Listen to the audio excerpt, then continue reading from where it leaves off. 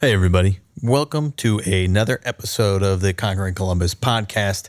I am one of your co-hosts, Mike, and once again, it's just me in the booth today for your introduction, so look out, or here we go. We were talking to Josh today. He got his first shot of the Moderna vaccine, and he wasn't feeling great, so he was a little tired, but Vax-A-Millions is going on, so yeah, we've got a $1 million lottery here in Ohio. Well, $1 million every 5 weeks if you're vaccinated. Now, you have to sign up. You can go to ohiovaxamillion.com if you want to do that. You register and you're entered into the lottery. One thing to know, they are not allowing you to remain anonymous if you are selected one of the winners. So there's that. But if you want a chance to win $1 million, make sure you're vaccinated. Go sign up. And today's interview, we have Dr. Annalise Corbin. And Dr. Corbin is just really, really incredible. She has a crazy story. She worked in underwater archaeology, which to me at first sounded like, hey, I thought Atlantis, but she was actually working on underwater boats from years past, right? Steamboats, things like that on rivers and going down. And, her and one of her teams, she brought a bunch of students out. They found a German U-boat in the Gulf. I mean, just a ton of really incredible things. But today, Dr. Corbin is the CEO and president at the PAST Foundation. And they do a lot of work with continuing education and improving education for students in the high school and pre-K through 12, things like that. So they're working really hard to help us find better ways to get kids interested in education, get people interested in learning, and revolutionize the way that we do learning today. She also calls herself, and her team calls her, the Chief Goddess. We really had a lot of fun talking to Dr. Corbin. And with that, we'll be right back. This is Conquering Columbus. Hey there, conquerors. Jenny Brittenbauer of Jenny's Splendid Ice Creams. I'm truly never comfortable. When I'm comfortable, I'm bored. I just have to keep going. Only when you're a little bit scared are you in a place where you're about to learn something. We're explorers, and explorers are making discoveries because they are going places where people haven't before. Urban Meyer. There's one guarantee in this world, and that's hard work will be rewarded. In hard work, you have to embrace discomfort. I love how you said that. Live uncomfortably. Donato's Jane Abel. We have a umbrella idea of agape capitalism, which is about doing business and doing it with love and giving back to the community. And I believe in our products, but more importantly, I believe in our people. Pelotonia CEO Doug Ullman. There's this genuine pride for things that were born and raised in Columbus, and that's awesome. At the same time, there's this beautiful Midwest humility. People don't necessarily care about who gets credit. Cameron Mitchell of Cameron Mitchell Restaurants. One of our goals is to be better today than we were yesterday and better tomorrow than we are today, and that goal stays the same 24/7, 365. This is Conquering Columbus.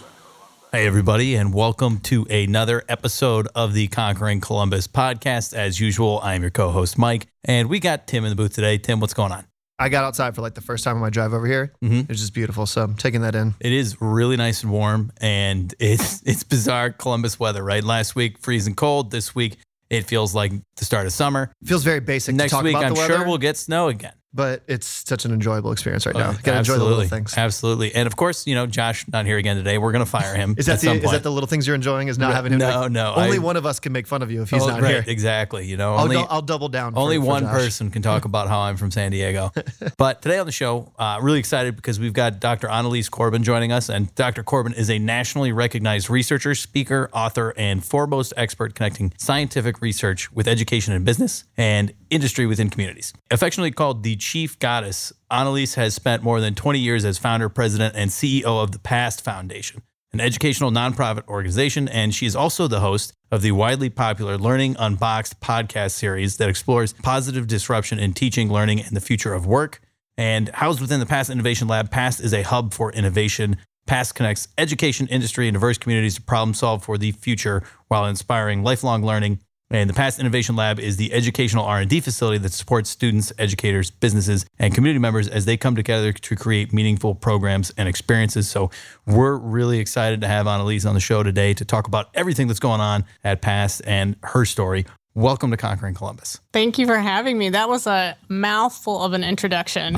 You know what? Usually I have to backtrack and skip a couple times or redo something, but that was a one take. One take on that one. That was pretty good. So most people don't know I do multiple takes, but our editor goes back and fixes it for me when I screw it up. But how's your day going?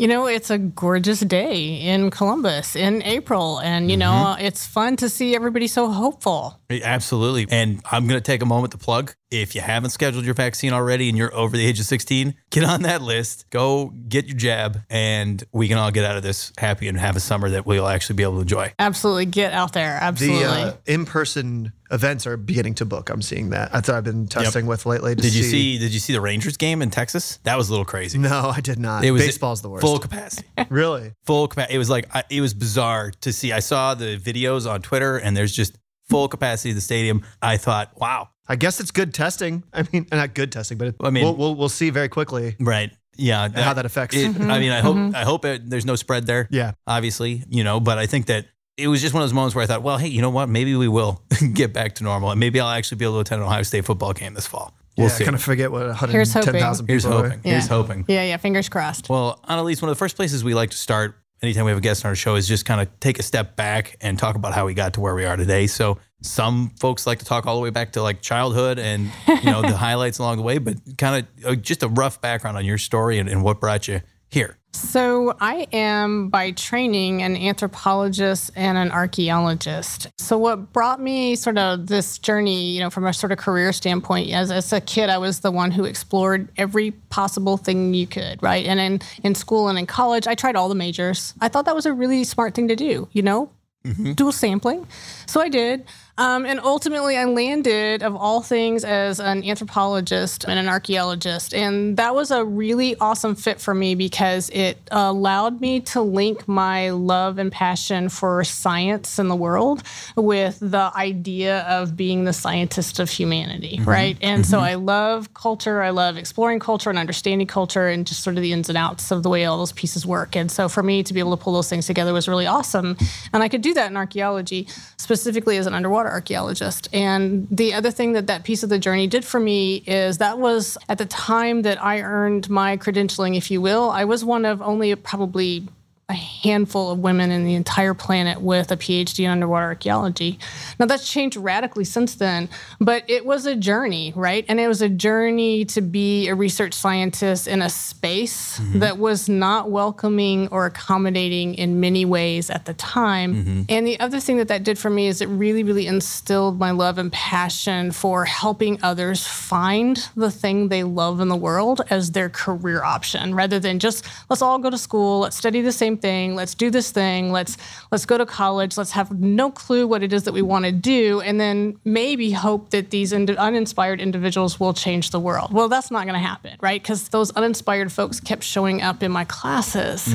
And it was that understanding of, you know, we have this great opportunity here to think about, you know, teaching, learning, the future, work the world very differently if we are willing to say the system that's been engineered for us is not really the one we want or need any longer. And that's an opening statement. Our sponsor is Waveform Music Group. Andy and Carlin have been working with us to take the production of Conquering Columbus to the next level, and Josh and I could not be happier with the results. Outside of podcast production, Andy and Carlin are experts in songwriting, music production, and sonic branding for companies of all sizes. And to learn more about them, head to their website, createwaveforms.com. That is createwaveforms.com, and tell them Conquering Columbus sent you. Underwater archaeology. Yeah. So as someone who has no understanding of archaeology, I think Atlantis. That's like the first thing that comes to my mind. I'm guessing that's not it. For some underwater archaeologists, you know, sort of Atlantis-like, you know, sunken cities, and they exist all over the world, right? So that's a real thing. For me, it was shipwrecks. Specifically, I studied inland river shipwrecks, so steamboats. I was, you know, enamored with the American West as a kid. And so that was just something that was just historically interesting to me. And it was a space that, quite frankly, full transparency, my male colleagues thought was a waste of research effort. So there was nobody to stand in my way. And I had the opportunity to go there and forge my own path, which is very important to me. And it was an important step to be able to show those who were going to come after me that you could, in fact, be successful in this space. And the other thing I think that was really sort of interesting for me from that perspective is, I love my field of study, my research, but it led me someplace else. It led me to, along with a group of really amazing people to launch and start this nonprofit called the PAST Foundation that, although its roots are all based in anthropology, you start with what you know, right? Unless you get recruited to show up, in a field you know nothing about, right? But you start with what you know, and in starting with what we knew, we had that opportunity to build and design something pretty darn unique, and it has been a really intriguing journey. So shipwrecks, yeah. Did you find any treasure? Obviously, that's the first question. Right. Yeah, everybody always asks me that, and the answer is always yes. Perfect. Right? But maybe not gold. Not that I'm going to tell you about. Okay, fair enough. So buried somewhere in the woods of Columbus. What's the strangest thing you've ever found in a sunken boat? Or sunken vessel? I won't limit it to a boat. It could be anything. Yeah, there you go. Good on ya. The strangest thing. Well, I would say strange is a tough way to put it. But, one of the great things that I've had the chance to be part of is, all the things that you find relate to some person, right? And sometimes those folks are lost in the shipwreck calamity, but other times they're not. It's just their stuff that's left behind, right? And so I think that there's the curiosity in the things, the everyday. I did a project for many years that was tied to military activity, the Civil War, which I'm not a Civil War historian by any stretch of the imagination. But what was intriguing about it is the things that people are compelled to take with them, right, when they don't know if they're ever coming back again. And you get these little time capsules, these boxes, these bags, whatever it happens to be, right? And it's an entire individual's life represented in that space, right? And so I think for me, that intriguing piece is how do you even think about that? We just had an art installment recently. Man, I just read all about this. I can't remember. Something in Columbus, we put a time capsule in, and the mayor or the governor, maybe it wasn't in Columbus. The point of the story is he wrote greetings from a dead mayor or something. That's how he started his letter. And being involved in Columbus as much as I am, I'm kind of obsessed with how we get places. Problem solving comes from, how did someone else do it? How can I do it? Take from their efficiencies, learn from their mistakes. So I see a lot of these old images kind of comparing time, and I've been enamored by this. The subjects in these photos are all dead. But in those photos, they're like my age or, so it's just been this strange, you feel like you're looking into the past, but at the same time, because it feels so distant when I was a little kid, 1800s. Oh my God, that was a lifetime ago. Yeah. Then you realize how close they came and that they were in the same places as you. Is that something when you're exploring, you find these pieces, do you feel like not a connection to them in like a weird way, but does it feel like some insight into kind of humanizing instead of studying like an era, more of like puts you on like a personal level? Oh yeah, without question, absolutely. And I think that's the power of it, right? Because the reality is when you're looking at something from the past, whether it be a photograph, a collection of artifacts, doesn't make any difference, right? You're not really looking at the past, you're looking at the future. Right, because you're gonna investigate and understand, and without that human connection, it's just stuff.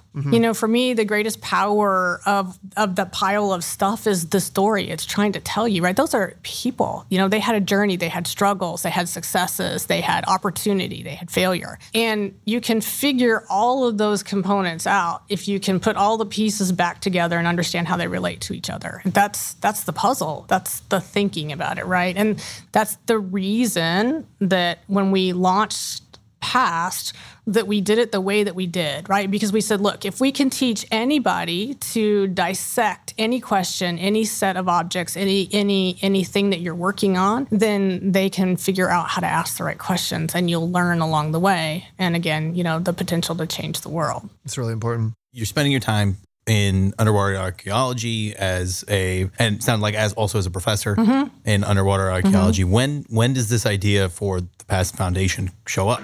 Yeah, so, all great things, I would argue, all great things often start at a professional conference in the bar. Right after all the research papers have happened, you're sitting around and you're just talking about sort of the work that you do with your colleagues in a, not so formal sort of setting. And I think a lot of really great ideas come out of that. And so PAST was really born actually at an international conference of a lot of like-minded folks. And we were talking about the disconnect between, so what was going on with our students that were entering our programs, our labs, our field programs, because this was a pretty robust group of scientists from a variety of different fields. And so it didn't matter if I was talking to a professor of chemistry or if I was talking to another anthropologist or if I was talking to somebody from physics. It didn't seem to make any difference. There was a commonality in that, hey, we're getting these students applying to our programs, undergraduate or graduate programs, and they're really, really smart. They take great tests. Their GRE scores are off the charts.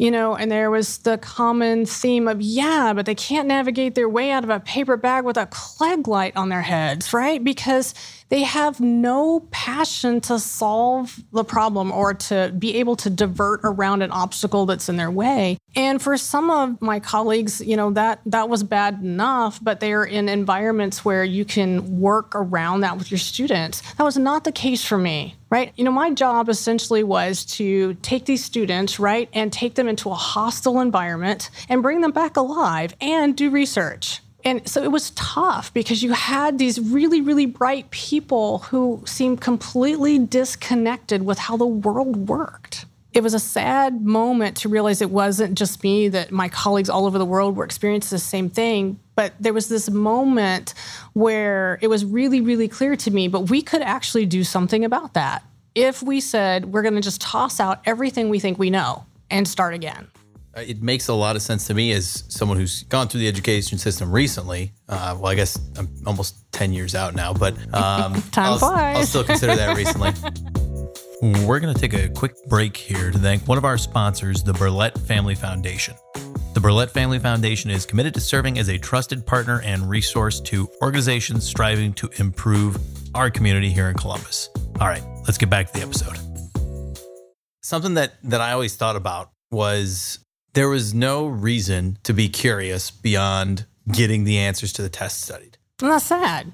Right? If I was curious about something, I can't spend time learning more about that. It's not on the test. Right. I have to focus on all these other things. Mm-hmm. But it just seems to me that the way that things are structured encourages a mindset of learning just enough and never exploring beyond that. Am I on the right track there? Or yeah, absolutely. And that was certainly, 20 years ago when we started PAST, that was absolutely prevalent. And I think that depending on where you are in the world and even in our own community, that's exactly what you still find today, right? And so, and there's no joy in that. I mean, think about all the opportunity that you missed because you didn't get a chance to be curious. And yet you clearly are, or you wouldn't be doing this. Right. I mean, one of my favorite things to do now is I can go find podcasts on anything I'm curious about and learn. And if I could go back, honestly, I listen to Star Talk with Neil deGrasse Tyson a lot. I love astrophysics and the concept of it, but I was never really introduced to those topics in a way that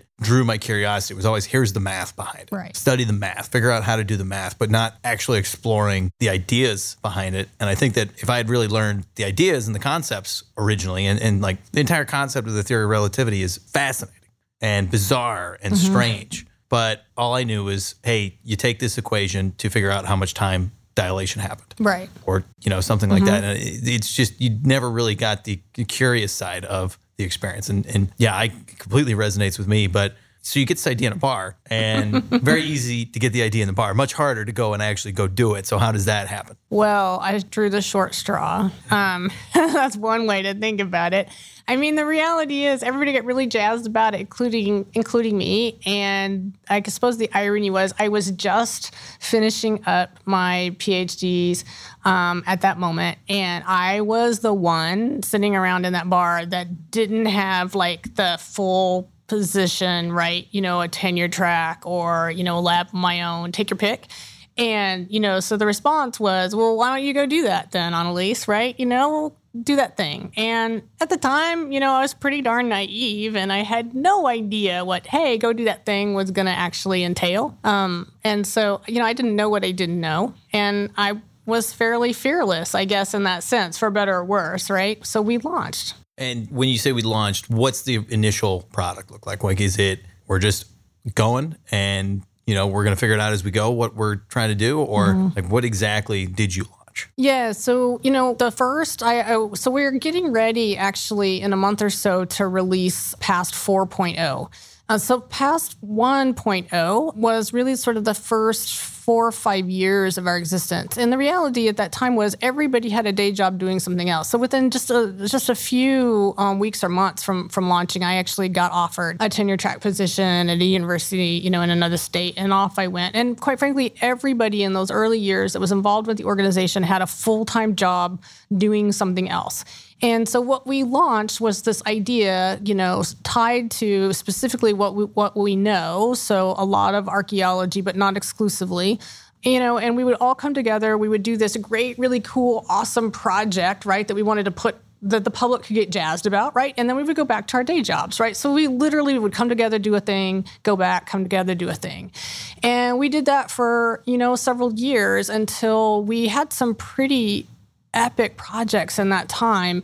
And it was sort of through some of the really bigger ones that we caught a lot of the world's attention by what we were doing, in part because of the science and the stories we were getting ready to tell. But the flip side of it was that we provided space for people to participate. And what we learned from that is folks really want to be curious. They want to be able to nurture their curiosity. But lots of people don't know how to do that if there's not an easy opportunity. And that for us was really important because it told us that there was appetite for what we were doing. And now we just had to commit, let's do this thing all the time. Mm-hmm. And that's the true big leap, to go from V1 to V2. Initially, what were some of these projects? So let's see. One of the first projects that we did is excavated with some partners out of the National Park Service, the first hotel in Yellowstone National Park. So that was pretty cool. And it's not the hotel that everybody thinks that it is, right? It was something completely different. And so that was an awesome story. And the hotel was burned and pushed into the Firehole River, which is a thermal river environment. And I took a group of kids from a zoo school actually, in Lincoln, Nebraska. And we trekked over to Yellowstone and we spent weeks, mucking around inside this thermal river, trying to figure out the story of how people could actually come to this place that ultimately became Yellowstone National Park. So we did that. We excavated a shipwreck in Oklahoma on the Red River, on the border of Texas and Oklahoma. So that was pretty awesome. And then we also was part of the team that discovered the U-166 in the Gulf of Mexico. And that was really the project that I would say launched past into sort of the next iteration. And that was a big deal because, according to world history, right, there were no U-boats in the Gulf of Mexico. Mm-hmm. Well, ask anybody who lived along the Texas or Florida Gulf Coast, and they had all kinds of stories, right, and narrative about sightings during the war. And so for us to actually be able to find one and it's still there, that was a really, really big deal. And it sort of changed the way the world interacted with that type of research science. What's funny about that is I would not have known about the U-boat thing, except I had just been listening to a podcast. It's called Stuff You Should Know, which I love. Mm-hmm. And they were talking about the Philadelphia experiment, which is a whole thing, but it's a hoax and, disproven multiple times. But they mentioned during the podcast, they said, there's U-boats that have been in, people thought that was crazy too, but your discovery is what ultimately showed that to be true. So it's just funny to have that come full circle when I literally was just listening to that podcast 2 days ago. Yeah. I guess, I don't know if this is wrong to ask or whatever, but who funds that and why is it? Because I know the way that things work, if you're going to invest that kind of money. So what's the desired outcome from that? Is it education for the people that you take, or what's the reason behind the funding for something like that? For the U-166? Or any of these, excursions. Like you said, you took a bunch of people to Yellowstone it sounds like that would be pretty expensive. The logistics side of me is like, oh wow, that's like a pretty big undertaking. Yeah, sometimes they are big undertakings, right? Yeah. But oftentimes they're not, right? And so a lot of the different projects often will have a government component that's quite frankly underwriting the cost of the research. So the research in Yellowstone National Park was all funded by the National Park Service, right? Because they're looking to enhance the story, right? And so there was some cost to the participants, but it was pretty minimal. The school thought of it like a big extended field trip, right? Or, a summer camp, except it's in the middle of the school year. So, we camp, archaeologists are really great at doing things, really cheap. We thoroughly believe that bubble gum and duct tape and baling wire you can fix anything, right? And so, in that sense, the U-166 project actually came about and was largely funded through a combination of the oil and gas industry. It was discovered by another group of research scientists that had to do all the survey work before gas lines were laid across the bottom of the Gulf, right? And, in part of the survey, there was this crazy anomaly. And the cool thing is that the archaeologists that were on staff evaluating that anomaly, they had a really good sense of what could be down there and what the rumors were and where they were and, this backstory that maybe it's real, maybe it's not, right, sort of stuff. And, recognize that the shape of it might be the right thing. And so it was partially funded by oil and gas. And then the U.S. government got in. Of course, something like that's an active war grave, right? It's a crime scene, but it's also a final resting place. And so those are, even in U.S. waters, it doesn't make any difference. This is all sort of sacred space, right? And so there was a lot of involvement, from a variety of places. So the other things that we do now, and so, fast forward, a bunch of years, and we've taken students, teachers, participants all over the world to do a variety of different things. And some of them have, an individual price tag, others are underwritten. And so it's highly variable. Our goal is, as low cost of everything as we possibly can, So for example, this summer 2021, our goal is, all the kids who are participating in our programs get to do so at nothing, no cost. Hey, everybody. We're going to take a quick break here to talk about one of our sponsors, One Columbus. It really couldn't be cooler to have a sponsor and a partner like One Columbus. They are directly in alignment with everything we stand for and everything we're looking to promote here at Conquering Columbus. They just want to bring the most competitive companies to the area and make everything about the city and the region just one of the greatest places to live in the United States and in the world, for that matter. Yeah, they're like the ultimate Columbus hype man. They're trying to bring new businesses here, show them what our strengths are, but also address some of the weaknesses and say, like, this is how we could get better. So for us, we're excited to help promote their goal and help tell the story with them on board. Absolutely. And if you guys want to learn more about One Columbus, check them out at columbusregion.com. That's columbusregion.com. How deep was that boat that you found? Over 6,000 feet. Wow. It was the deepest broadcast at the time, excavation, highly detailed.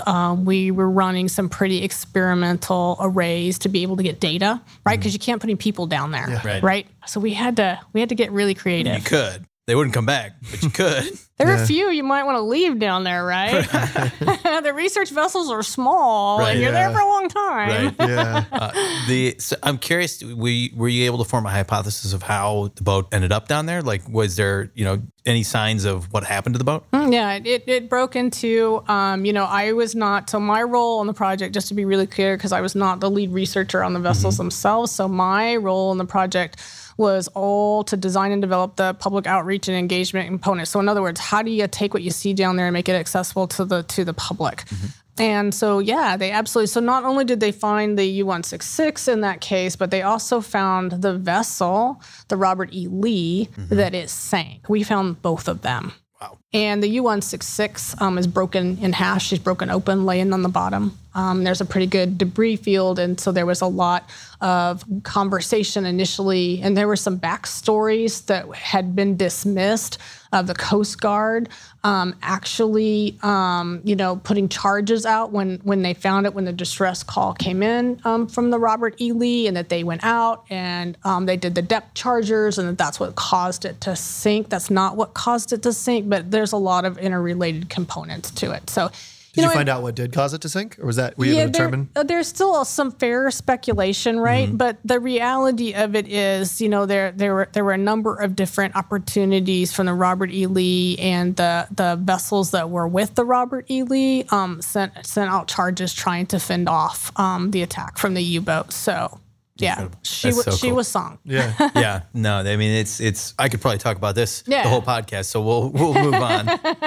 But But it became the launching point, though, for everything else, right? And what we learned from that was so critical to sort of the mission and vision that we live and operate in today. And what does PAST look like today outside of just these summer projects and working with students to uncover these types of discoveries? What else are you guys working on? Yeah, so PAST is a team of anthropologists and engineers and educators and artists and innovators who really, really all came together to think about teaching, learning in the future work very differently. And over the years, it has, morphed. One of the things that you mentioned in your opening is that we built and launched something called the PAST Innovation Lab. We did that in 2016. And at that point in our work, we had trained thousands and thousands of teachers, and students had gone through our programs. And we had gotten to the point where we recognized we needed to show the world what was possible. And so we built an education R&D prototyping facility, the first independent one in the country right here in Columbus, Ohio. And we decided to do that because this community is amazing as it relates to the resources that are here. And people ask me all the time because, again, we work all over the world. I travel a lot. I'm talking about these different things. Why Columbus? Why did you decide to plant this there? And my response is always, why not, right? I mean, we have the most amazing startup culture. We have the most amazing, innovative companies that are coming in. We have a really, really unique and diverse community on which to draw. And for us, as an anthropologist, if you think about it from that lens, we need the greatest diversity of participants, of thought, as of ideas, of opportunity, or we could never, ever demonstrate that we don't have to do it the way we always have. So there couldn't be a better place than right here. And the opportunity came up for us to be able to do that, to grab the building. It's 32,000 square feet. We designed and laid it out literally with, if you could do all teaching and learning in a space that made all applied, nothing like what you were talking about early. What would that look like? Because when we talk with communities around the world about, hey, you don't have to do school the same way, one of the things that I would hear over and over again is, well, I can't even imagine what you're talking about. Okay, well, so clearly I need to show you. So we made the decision to do that. Yeah, I'm excited to see where it goes because I think that for me, right, I would love to see a future in which my future children would be able to learn like that. I think it would be great to continue to explore curiosity because I think that, as a group and as a whole, I think humans, in order to continue to progress, we need to really look at the way we go about learning and educating. Because if we stagnate, it's because we're not educating properly. We're not encouraging that curiosity. I think that's a big reason that documentaries have become so popular. They've always been a thing, but it showcases passion of one person and it allows you to learn. So my favorite part of a documentary is I love how excited the person is that's telling the story. You spend 3 to 5 years figuring out everything and then tell me in about an hour and a half. I'll get what I need to know. I feed off your passion and whatnot. My experience from school was very different than yours. I didn't go to, I got everything that I got in trouble for as a younger person. I now make money from, and people pay me to teach them how to do. But at the time, it was bad, right? And so, the things that, and you see this a lot. I had a lot of friends that went into athletics. Thought I was going to be an athlete. I clearly did not do that well. But make a ton of money, but they don't know how taxes work or just the ins and outs of just basic life, right? They know how to do long division, but they don't know how to do what is my tax bracket, right? So seeing schools adjust to teach like real life skills and then let people flourish with like what they're passionate about, right? So if you were telling your 6th grade teacher you want to go study sunken boats, she would have told you to get a real job, or all that stuff. So I think that like what you're talking about is feeding into the passion and finding a way to build on that. Like I'll sit down and I'm watching a docuseries right now about something I knew nothing about and I'm learning more because it's interesting. And it didn't take me 4 years of college to, beat that into me. Right. I did it myself. And so I think if you can tap into that passion, because everybody's curious, everybody is, but find something that they're willing to spend their time on and make it fun and tap into the passion, you can end up with hordes of storytellers that are able to also do normal jobs or, and also advance in ways that need advancement. Yeah, I think the important thing is teaching people, not the content you teach them, but teaching people how to learn and then letting them go and explore whatever they want, right? Like once you know how to learn, then the world we live in today, we have so much a wealth of information available to us I could pull up on my phone and read about just about anything. But if you know how to learn, you can explore all that many schools, not all schools, I want to be really fair, right? There's some really amazing things that are happening around the country and around the world in this space. But the reality is many of these schools are still trying to teach all the stuff that's in that phone, right? You can look up just about anything, right? Why are we spending any time trying to teach the stuff that's in there when we should instead be teaching everything that it doesn't know or that it can't know yet? If we can do that, then we can solve all kinds of things. And people will be, to your point, passionate because they're so interested. Right. And yet we still are just teaching the stuff that, quite frankly, is, hanging out in the phone in your back pocket, which, many people have today. We have to get past the I've always done it this way or we've always done it this way. That's my biggest grandma's pot roast. Biggest experience moving into like I don't want to call it corporate world, but like the employment world is people just do stuff because they've done it that way. And that challenge of that is met with such resistance regardless of the data that can support it. So the school system falls to that. We've always done it this way as well. I'm not saying I could fix it. Right. But it did mean no favors whatsoever. And I think we could make people's lives a lot easier and help them find that passion quickly rather than like fighting with them and trying to, put them on this track that has proven to not be so great. Well, and as much as we're talking about how not great it is, I think we are heading in the right direction. I think we see a lot of people pivoting and we see people realizing that, hey, you know what, maybe the system isn't ideal. So I'm excited to see where it goes in the next, 5 to 10 years. But Doctor, what are some of your goals moving forward for the PASS Foundation? What do you see on the horizon for your team? Yeah, that's a really great question. And that's one that we have been wrestling with a lot internally. So I think that there are a few sort of fundamental things for us. We really are to the point in our evolution as an organization and the things that we have learned along the way, right? And it's been a really steep learning curve.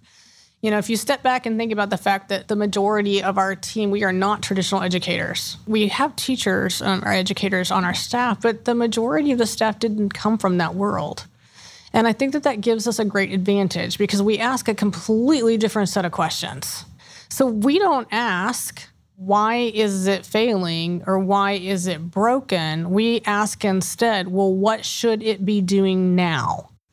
And so for us, for the future, it's really around that proof of concept. Can we, in fact, demonstrate that if we literally disconnect the day-to-day teaching and learning from the testing outcomes that you're looking for, that we can actually get our students in an environment that we could create to excel beyond the norm, right? So that I don't have to bother trying to teach the test, but I can give you a test. And testing is important, don't get me wrong. You have to be able to have data to show fidelity that something's going to work. It's critical. But what if we could get there without ever having to sit down to prep for that test, but instead have confidence that I can teach you everything you need to know to move on and to persist because of your natural curiosity for you to get there. And all I have to do is stand beside you and facilitate your journey. I think it's a hard skill to find in people too. I think a lot of people have that, but their natural tendency has been beaten out of them. Yeah. So they're like scared to do it. When I'm working with people lately, I want to see a little bit of the way that I found that it works. And so I'm seeing if they have what it takes without telling them what it takes. And you'll see them scared to get outside it. They're like, this is what I feel maybe should be. And like, don't want to question. I'm not giving very good examples, obviously, but I feel like that's been beaten out of people. And if we could tap into, it's not so rare that someone could think outside the box, whatever cliche you want to use, but see a problem and then think, oh, why don't we do it this way? They're like scared because it's safer to just be like, oh, okay. I'm not going to speak up, especially if you're wrong. Yeah. And that's the best way to fix stuff is just trying and then using that data. I love that. And I think ultimately it comes down to all of the great discoveries, all of the great breakthroughs in the history of the world have come from people who were not willing to say, well, this is just the way we've always done. They asked the questions that most people would look at and say, why are you even asking that? Right. Yeah, the but why. Yeah, I love that question. Everybody hates it. But why? And we have to encourage that type of thinking. And if you can answer that question with a legitimate answer, then sure, we'll go move on. But if you're doing something inefficient and somebody asks you why and you just don't have an answer, then that's not good enough. No, we can't accept that anymore. But going to pivot with a more random question here. And so, Annalise, why, starting with why, why the Chief Goddess? What does the Chief Goddess mean? Yeah, so everybody at PAST gets to choose their meta title. That's a thing for us. And so the why of that is because, you know, in my mind, it was really, really important that you sort of tap into your hidden superpower or your thing that you're passionate about or this aspiration that you have, and that the work that we do at PAST isn't one-dimensional. I can't slap a label on you and say, your job is X. Mm-hmm. Because it doesn't work that way at PAST. Everybody wears about 1,000 different hats, right? We're a small organization, and we innovate and iterate so fast. And in fact, we've lost people. They said, oh, I can't work here. It's too frenetic. It's too fast paced. It's not, you know, I need my lane, so I have nowhere to stay. Yeah, it's safe. It's safe, and that's not who we are. And so when you come in the door, one of the very first exercises is, what's your superpower? What's the thing you want to offer? And so for me, the whole idea of Chief Goddess was two parts. So one piece of it was really, really important for me to stand up and say to the world that, you know, as a woman, I can lead, and I can lead with anything I imagine. And, you know, the goddess component of it, the flip side of it was, from a purely sort of anthropological standpoint, it was, you know, you have the ability to think and move. So that component of it was really just to say, I'll stand with you and I'll fight the battles for you. I'll be the goddess standing, you know, wherever, so that the staff can go out and do the amazing work that they do without having to fight the battles that come or get in the way. I think maybe that's the best way for me to explain it. But we have every kind of superpower you could imagine at PAST. I love it. I love it. Jim over here is the Sultan of Systems. The Sultan of Systems. Well, It's true, for you guys don't know, Jim's here taking photos and capturing the moment. Do you ever run into people that you try to work with just being confused? Yeah, but you know what? Here's the flip. What the hell do you do? Yeah. But here's the flip side of this, right? So this, again, just put my anthropological hat on, and this is me chuckling all the time, right? Because, you know, we've all done it. We go into these stodgy corporate meetings. You're meeting all these people, having great conversations, everybody's sitting around a boardroom, and you see everybody sort of do the card shuffle, right? We've all been in that space. And the reality of it is nothing much ever gets accomplished in those environments, or often it doesn't. And one of the things I learned really, really early on is that because my business card actually says that I'm the chief goddess on it, right? And you pass the cards around and just sort of watch. And there will be people at the table who will take the card, put it in their bag, put it in their pocket, whatever, right? And there'll be people that actually look at it and they'll chuckle. Mm-hmm. Right? I'd be like, what the hell does this mean? Tell me now. That would be my response. And that'd be awesome. And very few people actually ask, right? But I will have people that, you know, around the room that'll chuckle. And it's just one of those cues, right? So that's a person who's already interested in what you have to say before you've ever opened your mouth, because they took 2 seconds to try to understand something about you ahead of time.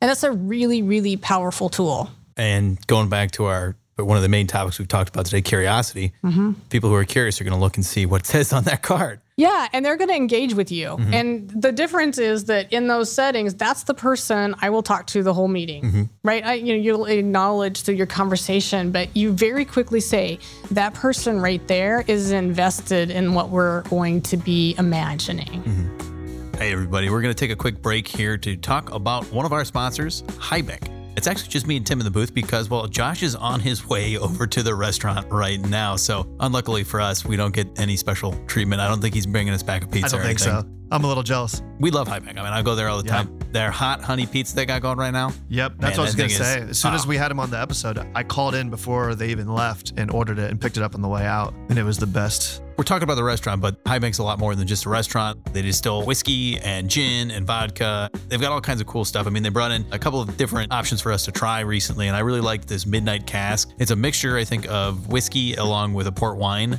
and it kind of tastes like a Manhattan, but it's like double the strength. If you haven't listened to the episode yet, listen to the episode. I mean, the story behind the organization is great too. So Yeah, it's a bunch of local entrepreneurs that just have a passion for making good food and great drinks. They just launched a thing called the Whiskey Society too, which I joined. And if you really like booze, it's worth checking out. It pays for itself just in the entry fee, and then you'll get cards for drinks every month. They put on events. Right now they're on Zoom, but teach you how to make drinks, tell you what to use, why you use those things. It's definitely for the whiskey enthusiast. I've enjoyed my membership so far, that's for sure. So if you guys like High Bank, if you're looking for a restaurant somewhere to watch the game, if you're looking to put in an order for pickup, check out High Bank, man. Their food's great. They're great people. Yeah. And we love their drinks. And get the hot honey pizza. Get the hot honey pizza. I promise you will love it. All right. Now back to the show. Well, Dr. Corbin, I think, this is a great place to kind of head towards our last question of the show, but it's been great talking to you so far. I've really enjoyed it. The last question of the show is centered around the theme here on Conquering Columbus, and our theme is live uncomfortably. And without telling you too much about why we chose that particular phrase, what do you think of when you hear it? How does it apply to your life and career? You know, what I gather from that is that you have to be willing to just be out there on the edge. You have to be comfortable not knowing, not having had an experience, and just, saying, hey, I'm capable of doing whatever it is that I need to do. So in my own mind, it ties right back to one of the things that are really meaningful to us at PASS, which is that we're going to link learning to life, right? And if I'm uncomfortable, I am wicked learning. Wicked learning. I like it. Wicked learning. Dr. Corbin, thanks so much for joining us. It's been great having you on the show. Really appreciate it. You are very welcome. Thank you for having me. I enjoyed it. And everybody, thanks so much for tuning in. If you enjoyed that episode, you want to hear more just like it every week. Don't forget that Mike's from San Diego. I don't know if you got that. Don't forget I'm from San Diego. And also hit that subscribe button. You'll get interviews like this every week with all the incredible people around our great city. We'll talk to you next week.